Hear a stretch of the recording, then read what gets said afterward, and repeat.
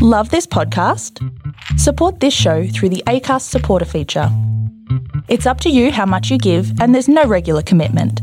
Just hit the link in the show description to support now.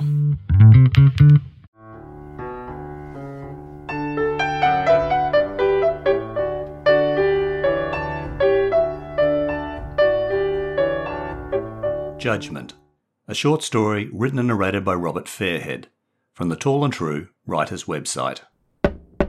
The policewoman at the front of the court is trying to catch my eye. I have a thing for women in uniform. It's what attracted me to my wife.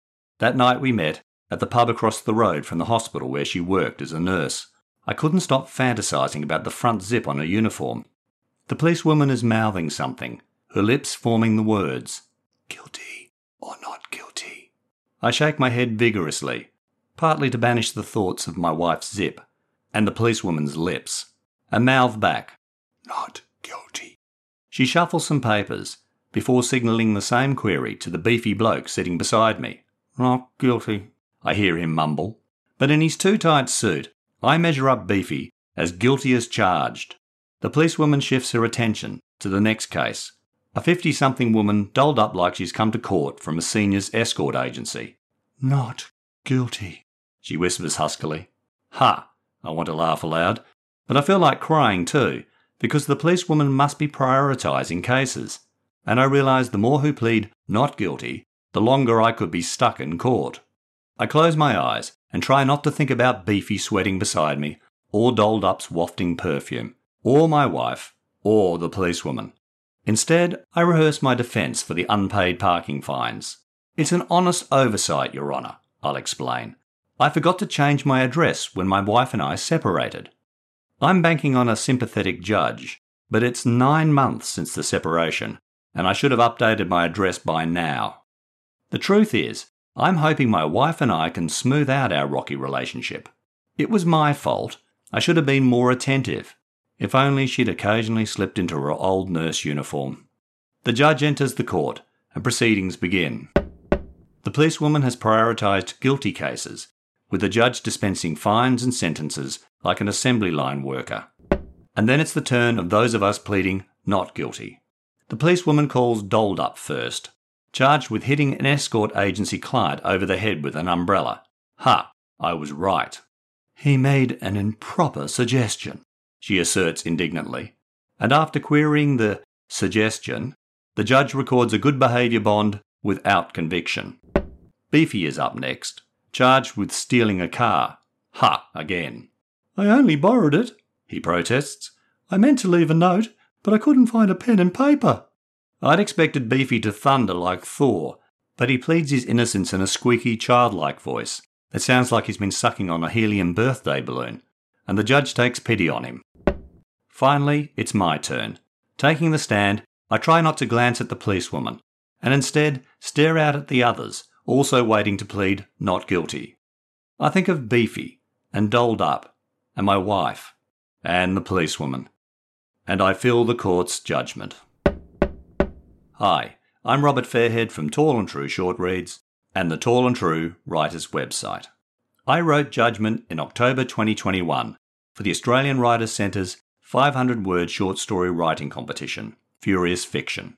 The brief was, the story must be set in a court of some kind, include a character who measures something, and contain the words balloon, rock, and umbrella.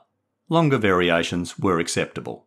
After writing and submitting the story, my 17th straight entry, I shared a blog post on Tall and True about the experience, writing true sentences. I revealed recalling Ernest Hemingway's advice to writers to write one true sentence, and how I started my story with, "The policewoman at the front of the court is trying to catch my eye." I had a court setting and an opening scene to build upon with more true sentences, half-truths, and pure imagination. For example, it's true a policewoman once tried to catch my eye in court and mouthed, "Guilty or not guilty." But my wife's never been a nurse. However, I dated a nurse before my marriage, so that part was a half-truth. The rest is imagination. As for balloon, rock, and umbrella, I felt confident I'd find a place for the first two words, and I sweated on the third, until it occurred to me why Dolled Up might be attending court. In the Writing True Sentences blog post, I also quoted George Saunders, who observed, "A short story will undergo hundreds of edits. It's done when it's done. I know it when I see it." It's the same for me and my stories. A shiver ran up my spine when I wrote the last sentence, and I feel the court's judgment. That spine-tingling feeling is how I know when it's done. I hope you pass favourable judgment on this episode. You can read judgment and all my short stories, blog posts and other writing at tallandtrue.com.